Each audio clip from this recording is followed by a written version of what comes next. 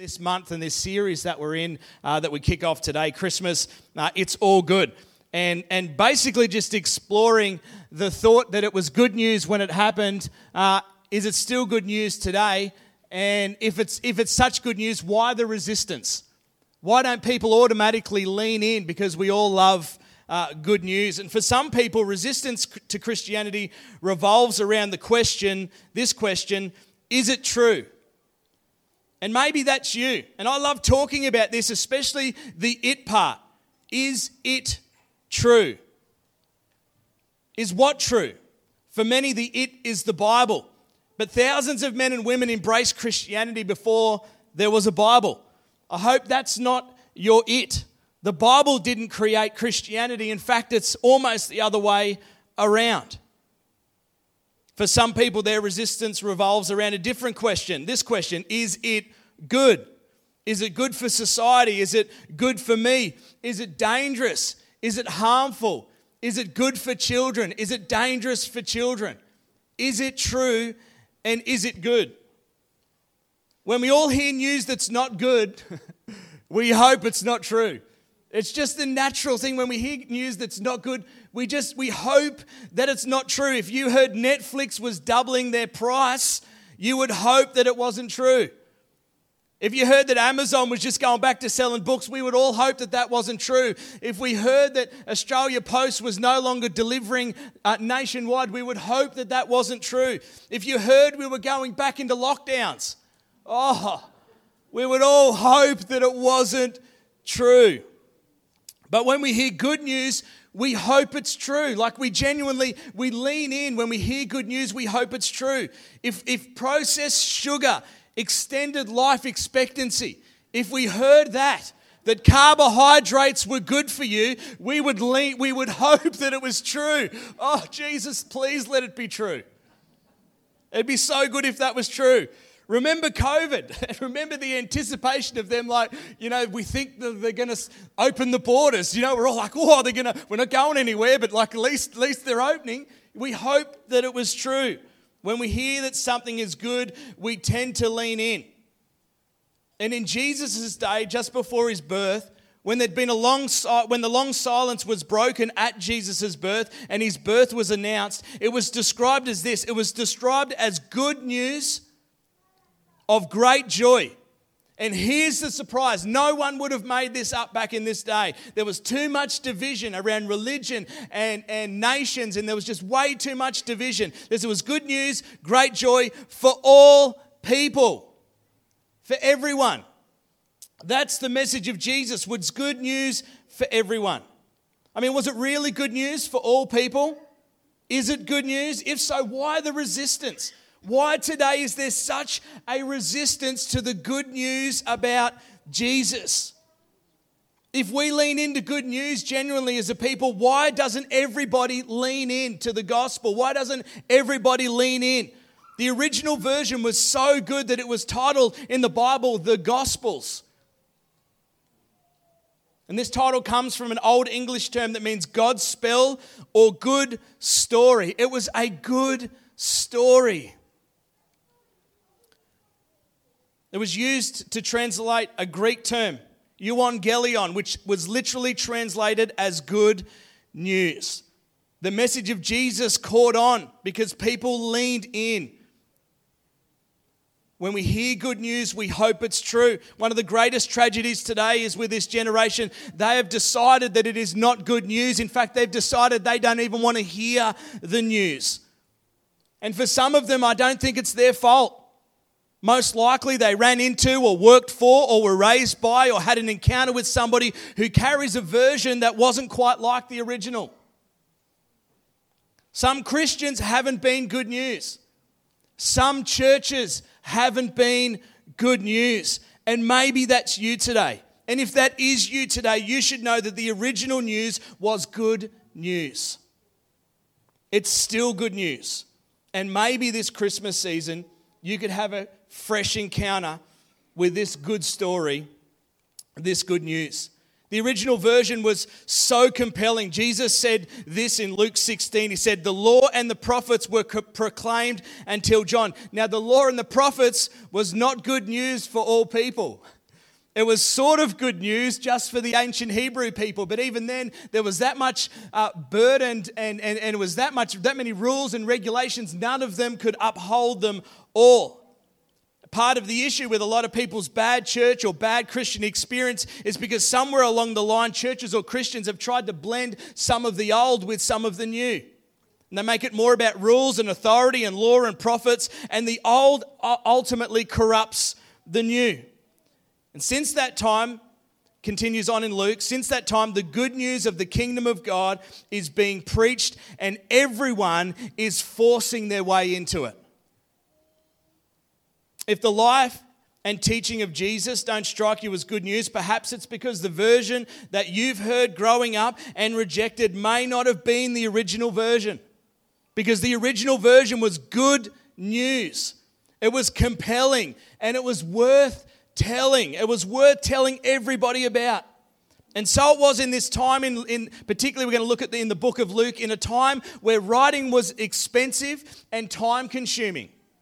Not everybody could read, not everybody could write, and only rich and powerful people could afford to pay scribes to record the events of their lives. And very few survived intact. Really, we still only have 4 Gospels. There are other writings of Jesus, but only the rich could afford scribes. Most people couldn't read, as I said.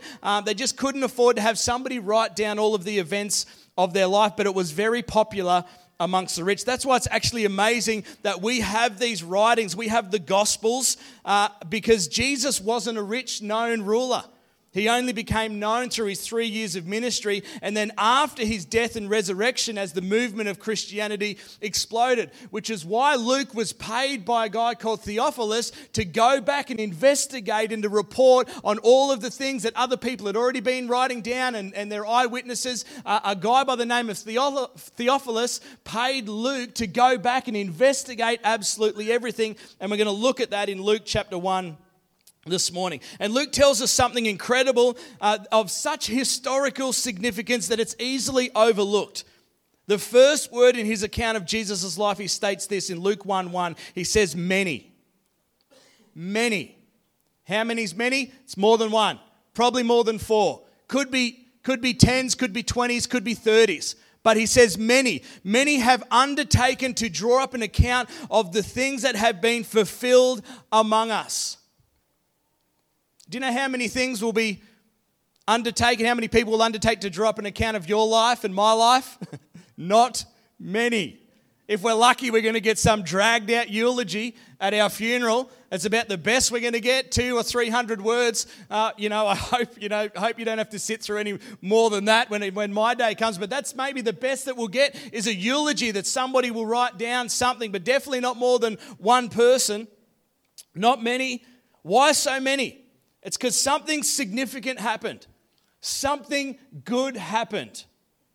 And in Luke 1 continues on, it says, just as they were handed down to us by those from whom the first were eyewitnesses and servants of the word. With this in mind, this is Luke writing, it says, since I myself have carefully investigated everything from the beginning. He says, I too decided to write an orderly account for you, most excellent Theophilus. And we don't know a lot about Theophilus, only that he was probably a wealthy, curious Christian who had become a Jesus follower. And so he wanted to know more, he wanted to learn more. And this is what it really captures in verse 4. He says, so that you may know the certainty. That's why Luke has written all this down, that you may know the certainty, to be secure in your knowledge of the things that you have been taught. So Luke is an incredible gospel. It's an incredible story. It's an incredible book with historical accuracy that for you and I today can learn some incredible things from for how we come to know this as being good news. Little did Luke know, I really think at the time, that out of the many of accounts written for Jesus, that he would have been one of the 4 that survived and that went on to make up the Bible as we know it. So why was it worth all the time, the money, and the effort? The reason is this, because it is such good news. It is great news. It is good news. The story of Jesus, the gospel, the message of God so loved the world, God so loved you and I. That message is so good. It is worth reporting. It is worth telling. It is worth us knowing as much as possible about. The angels were first to announce it was good news to the shepherds. Yet it wasn't until Jesus stepped into the Jordan River that people actually began to experience how good the good news was. And there's three things that I want to answer this morning of this question, how good was it? There's three things that I want to present to us this morning for us to take hold of and take heart of. And the first one is this, how good is it? It's so good because there is the forgiveness of sin. The forgiveness of sin. The forgiveness of sin was announced ahead of time, that you could be forgiven not by asking, not by working or by sacrificing. It was a brand new news. Luke tells us this story of this paralyzed man in Luke chapter 5 who was lowered through the roof by his friends while Jesus was teaching. And Jesus looks at the paralyzed man and he smiles and he says this, he says, "Sir, your sins are forgiven." You know, the thing that will really blow your theology out of the water is that this guy didn't even ask for his sins to be forgiven. In fact, he was paralyzed. Pretty sure that's not what he was there for. And Jesus says, "Sir, your sins are forgiven." And the Pharisees begin to say, who can forgive sins but God alone? And who can heal a paralyzed man but God? And Jesus said this. He says, "But I want you to know that the Son of Man has authority on earth to forgive sin." The Pharisees and the teachers of the law, they were blowing up at this because for them, they're like, we have a building, we have a whole system for how you deal with sin, you sacrifice and you jump through this and you got to do that and you got to do it this way. And they're freaking out and blowing up. You can't just bypass everything that we have lived by for hundreds of years. But Jesus did. And then he punctuated his authority when he told the man to get up and take your mat and walk. And the guy got up and walked out of there.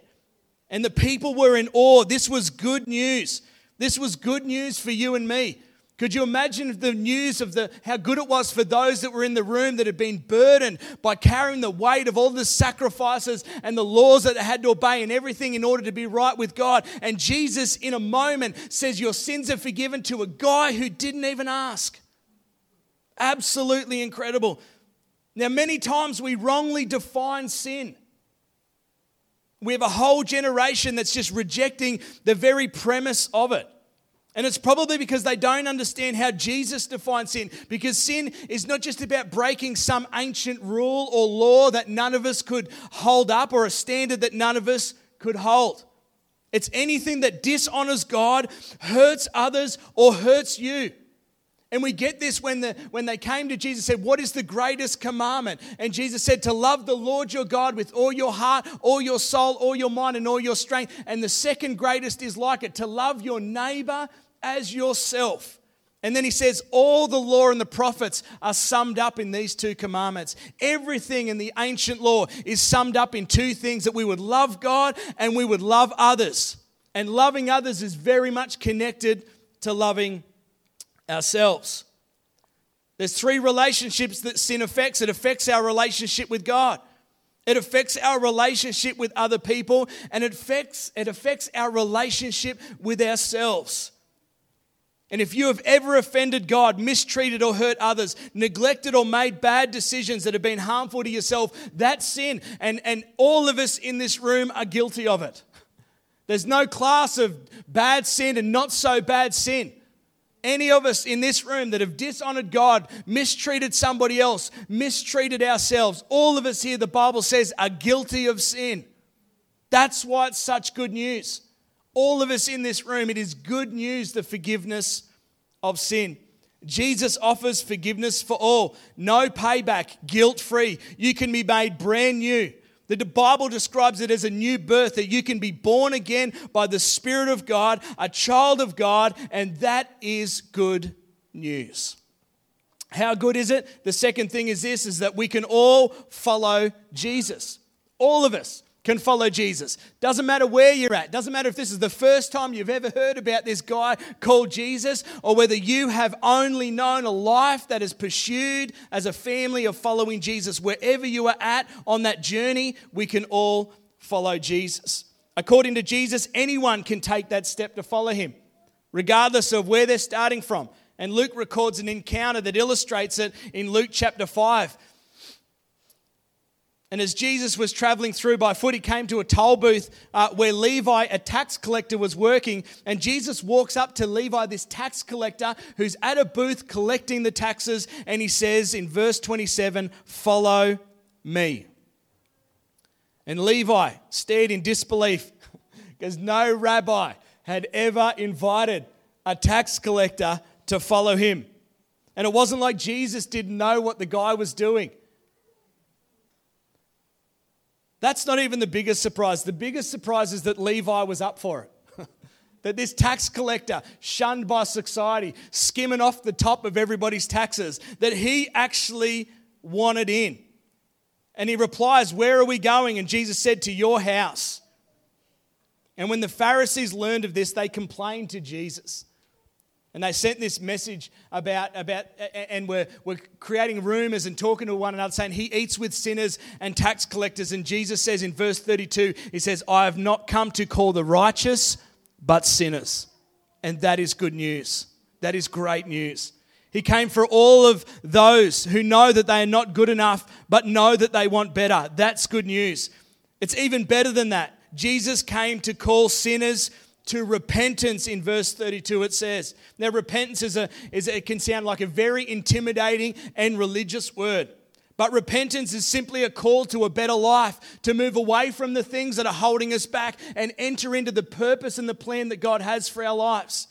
Repentance doesn't mean we don't get to have fun in life anymore, that we don't have joy and we don't have peace. Repentance is about letting go of all of the bondages and brokenness that has been holding us back and to turn our lives toward Jesus and following him and living the life that he has called us to live.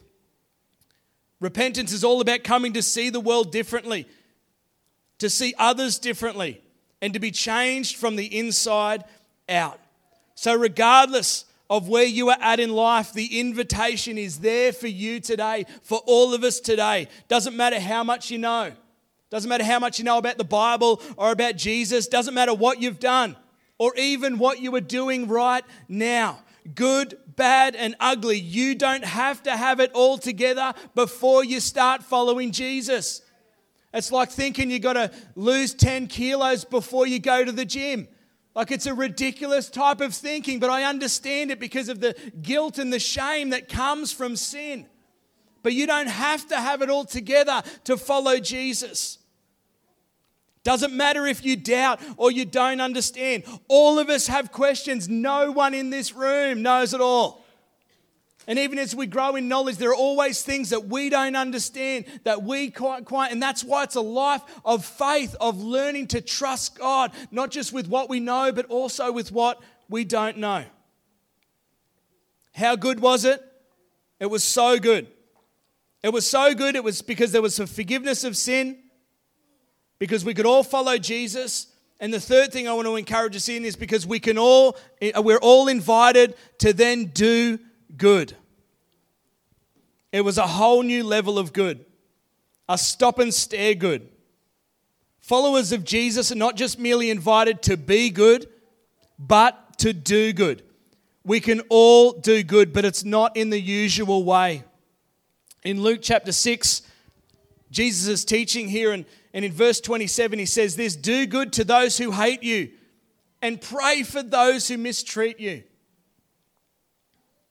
And he goes on to say, if you do good to those who do good to you, what good is that? He's like, what credit is that to you? If we only do good to those who are good, that is average. That's unremarkable. Jesus calls us to a whole new level of good, not just to be good, but to do good.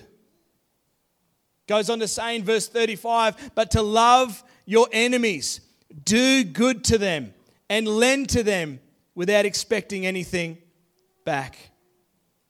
He says if you do this, and you will be children of the Most High God. That's what our Heavenly Father is like. because he is kind to the ungrateful and the wicked. And you might be hearing that, wait, Jesus said that God is kind to the ungrateful and the wicked? That's good news because I've been ungrateful and wicked. I've been ungrateful and wicked. It's confusing to us because somehow we get this understanding or this idea that Jesus is only out for the people that have it all together.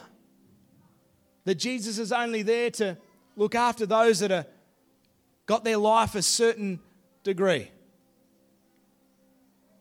From sinner to saint, the heart of Jesus burns for all of us to enter into forgiveness, to follow him, and to enter into a life that is doing good. The challenge is that too many people are content only to believe rather than follow. And it's following that makes the difference in the world, not just us sitting back and acknowledging whether this was some historical event or not. Faith is incredibly important. But we're called not just to sit back in our faith, sit back in our belief and try to understand we're called to follow. We're called to do. We're called to love. And over this Christmas season, the temptation is to only think about ourselves. We're all called to follow and do good. Jesus continues on in verse 36. He says, be merciful.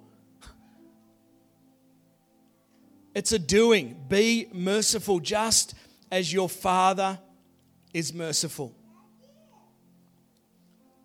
The message of Jesus was good news for the unrighteous. It's threatening news for the self-righteous. And we need to be careful that we don't make this more about a faith or a belief that's just acknowledging rather than an acted faith of following. Following Jesus means that we do what he's asked us to do, which is to love one another. There is no room for self-righteousness as a Jesus follower.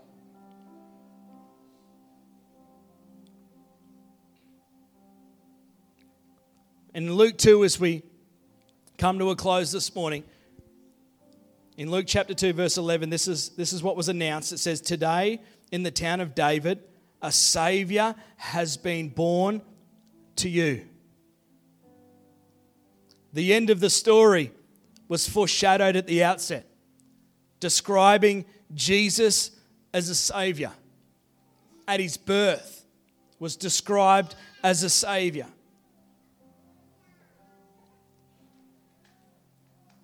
He came for your good and for mine. The Son of Man did not come to serve, but to be served, but to serve and to give his life as a ransom for many. He introduced a new model and a new way of doing things. He taught us that God is good. And then he took on all of our ungood on himself and created an on-ramp to a good God and invited all of us to follow him. And today that is good news. So is Christianity good? Is it good for society? Is it good for the world? Luke thought so as well as Matthew, Mark, John, Peter, and many others.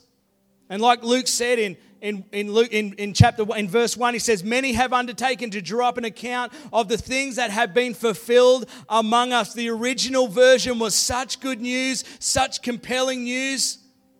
And when it's presented uncluttered and clean, I've found that people cannot help but lean into this good news. People will want the message of Jesus to be true even before they're convinced it's true. If we can present it in a way that is clean and uncluttered. So maybe you're here today and you've never bought it because it never sounded good. Maybe you never heard the original version. Maybe you grew up with the wrong one or someone misused it. And if that's the case, I'm here today to say that I'm so sorry that you were presented with the wrong version, a tainted version, that somebody used it in a way that was not helpful but harmful. I'm here to say as a pastor, I'm sorry that is what was conveyed to you, but I'm also here today to try to present to you today that the message of Jesus, the story of Jesus, the story of Christmas is not a fairy tale that has become the world's bestseller. It is the story of how God so loves us that He sent His one and only Son. That the Bible says whosoever believes in Him won't perish but will have everlasting life.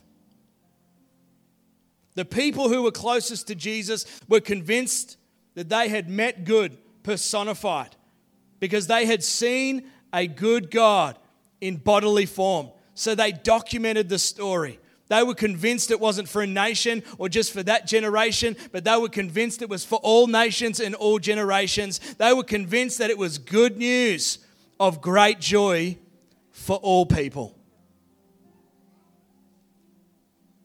Perhaps it's especially good for those of us who aren't all good.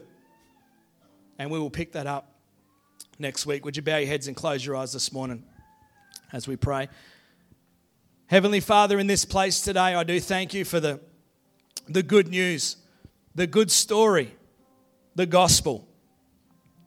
God, I thank you that it's not a fairy tale that's become the bestseller, but it is the truth about Jesus. That this account in Luke and others recorded in the Bible are accurate written understandings of the life of Jesus. And I pray today for each and every person here that whatever version that we've heard, whatever story we've grown up with, that over this Christmas season, that we could encounter something fresh, something original, that we would be able to look past all of the decorations and the concepts of the nativity and that we may even ourselves begin to look through the Gospels for ourselves to understand, God, your heart for humanity and how good the news was for each and every one of us and is for each and every one of us. That there is forgiveness of sin for all of us in this place. No matter where we're at, no matter what we're doing, no matter what we've done, there is forgiveness of sin. I thank you that there's an invitation for all of us to follow you. That regardless of where we're all starting from, there's an open hand to follow you. There's a step that all of us can take. And I thank you for the opportunity to partner with you and to do good in the world around us. To love people and serve people, to make a difference. That we wouldn't just hoard this good news, but we would share it and we would care for people. We would love people. We would meet needs. We would be generous with our words. We'd be generous with our finance. We'd be generous with our lives. I pray in Jesus' name.